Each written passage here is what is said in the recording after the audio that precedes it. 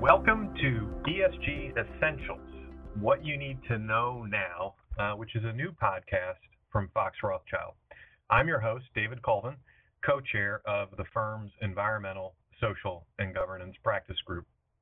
Our series of short, bite-sized, and snackable podcasts will cover core ESG concepts and explore important issues for businesses that are concerned with developing and deploying an ESG profile, responding to increased scrutiny from regulators, investors, and consumers regarding their environmental and social impact, and minimizing the potential legal and business risks that can be associated with ESG. In this inaugural episode of the podcast, I will be providing a primer on ESG, just call it ESG 101, and we'll be discussing ESG and why it matters. So David, for those who are unaware or new to the concept of ESG, what exactly is ESG?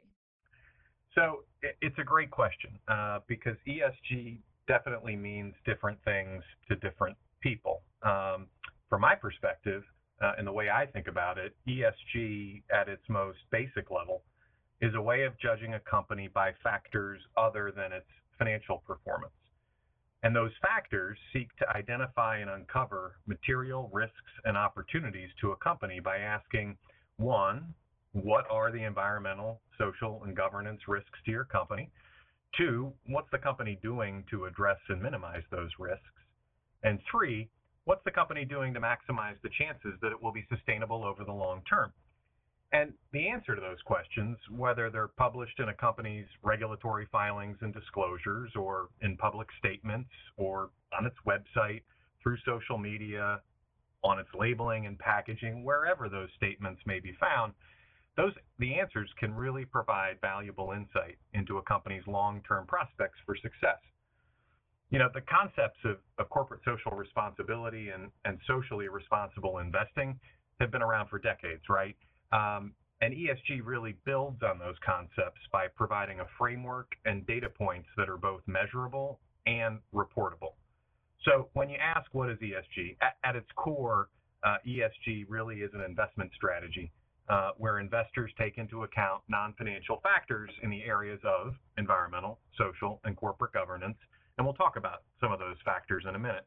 But it's a strategy where those factors are taken into account, evaluated, and considered by investors as a supplement to traditional bottom line financial metrics when making investment decisions.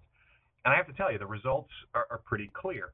Research shows that companies that proactively identify and assess environmental, social, and governance risks and opportunities, they tend to be less risky investments than companies that do not. Not always the case, for sure, but things are definitely trending in that direction. In addition to investors, can you talk a little bit about other key stakeholders when it comes to ESG? Absolutely. So as you might expect, who the key stakeholders are can depend upon your perspective, right? We just talked about investors and the importance of ESG to the investment community, but ESG is much more than just an investment strategy. Consumers, for example, are another key stakeholder group that need to be considered from an ESG perspective. Consumers are increasingly focused on purchasing goods and services from companies that have an ESG profile that aligns with their own values on environmental and social issues. People want to feel good about what they buy and where they buy it. So if climate change and protecting the environment is your thing, then chances are you're going to prioritize buying goods and services from a company that has a solid plan in place to address its impact on the environment. In addition to consumers, employees are another really important stakeholder group that companies need to be thinking about when they're thinking about their ESG profile. Employees are increasingly focused on working for companies that align with their own values. They want to feel good about where they work, and they want to know that their employer is committed to making a positive impact on the communities in which they live and the communities in which they operate. Other stakeholder groups include a company's board of directors, upstream and downstream companies in a company's supply chain, and organizations that provide ESG ratings and frameworks against which companies can benchmark their ESG efforts. And in future podcasts, little plug for the future, we will talk more in depth about all of those key stakeholder groups. But I've talked about the so-called ESG factors, right, that investors and the other key stakeholders consider under each of the E, S, and G pillars. And I want to briefly touch on a few of those. So when we talk about the factors that fall within the environmental pillar, for example, we're talking about things like carbon emissions and carbon footprint, biodiversity and land use, sourcing of raw materials, packaging material and waste, and of course, climate impact. Climate impact, for example, how does the company impact the environment, and what is the company doing to reduce that impact? It's a really simple concept. It's really complex in terms of how to address it. But it's more than just how the company impacts the environment. It's also about evaluating how does the environment impact the company and its operations. Does the company have manufacturing facilities in areas that are susceptible to wildfires or hurricanes? And if so, what's the company doing? What plans does it have in place to minimize and mitigate the threat that the environment poses to its business? Has the company made a net zero carbon pledge? If so, that's terrific, right? That's great. That's what we want companies to do. We want companies to take affirmative steps to reduce their impact on the environment. But what matters as much as the pledge is whether the company has a plan and protocol in place to measure and report its progress on how it's getting to that net zero place.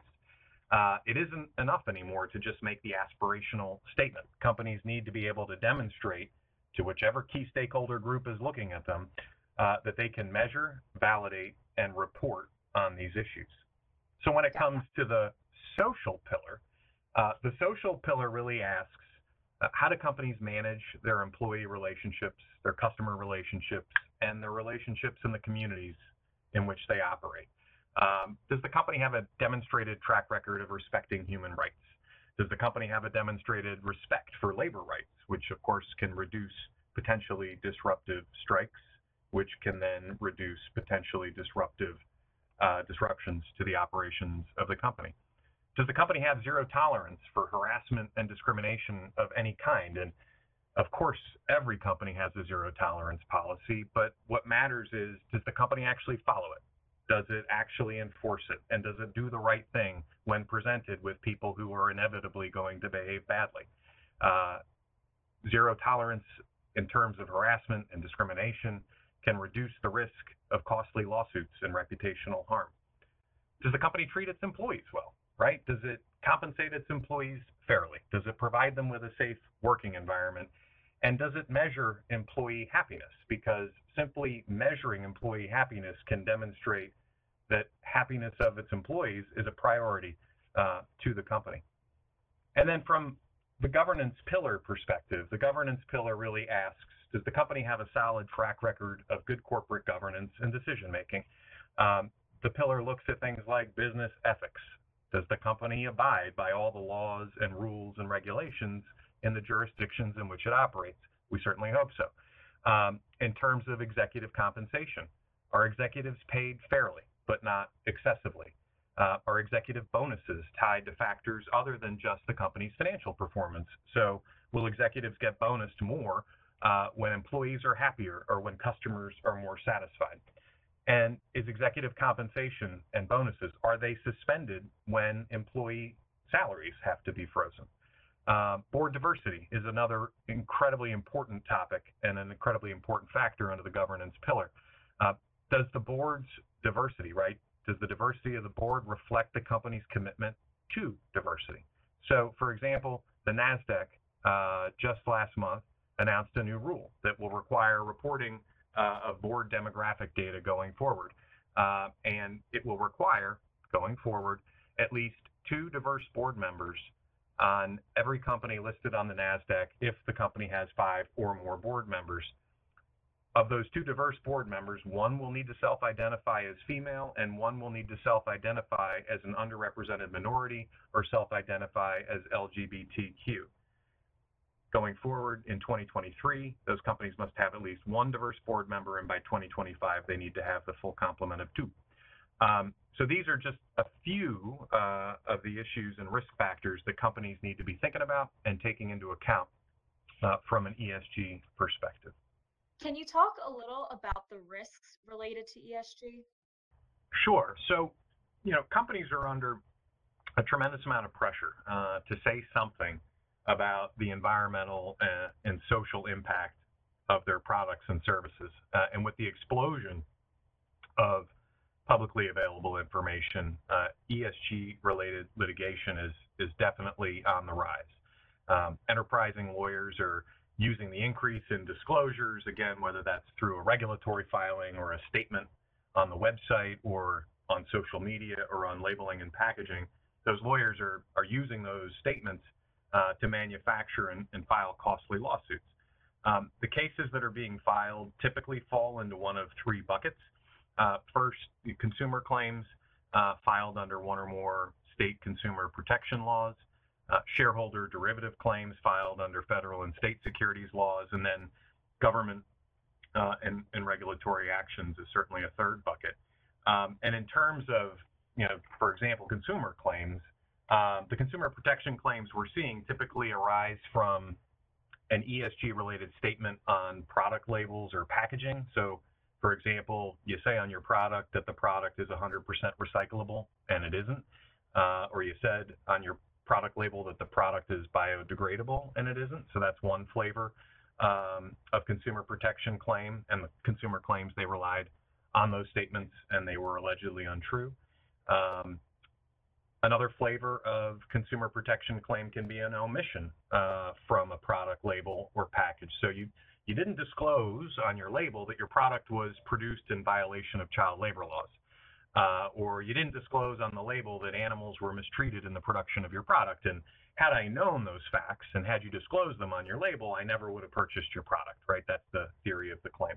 And then consumer claims can also arise from ESG statements on the company's website, in sustainability reports and marketing materials that might somehow be inconsistent with reported performance.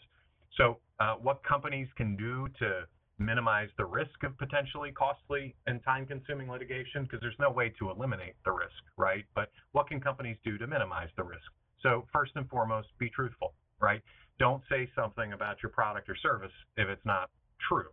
So if your product is only 95% recyclable, don't say that it's 100%, because that extra 5% puffing that you're doing is going to get you in trouble. Be concise, right? Be very direct about the statements that you're making so you're not embellishing in any way. Avoid over-disclosing, right? Don't say more than you need to when it comes to your environmental impact, for example, or what it is you're doing when it comes to social and governance issues. And the most important thing, I would say, in terms of minimizing risk of potential claims is be prepared to back up your ESG statements with evidence that substantiates what it is you're saying. Companies can't get away with just saying the right thing anymore. They need to be prepared to demonstrate that they're doing the right thing. They need to demonstrate that they have a plan in place to measure, validate, and ultimately report to various stakeholders what it is they're doing from an ESG perspective. So that concludes this installment of ESG Essentials, What You Need to Know Now. Please check back regularly for new episodes, and feel free to reach out to me with any questions. I can be reached at dcolvin@foxrothschild.com. Thanks.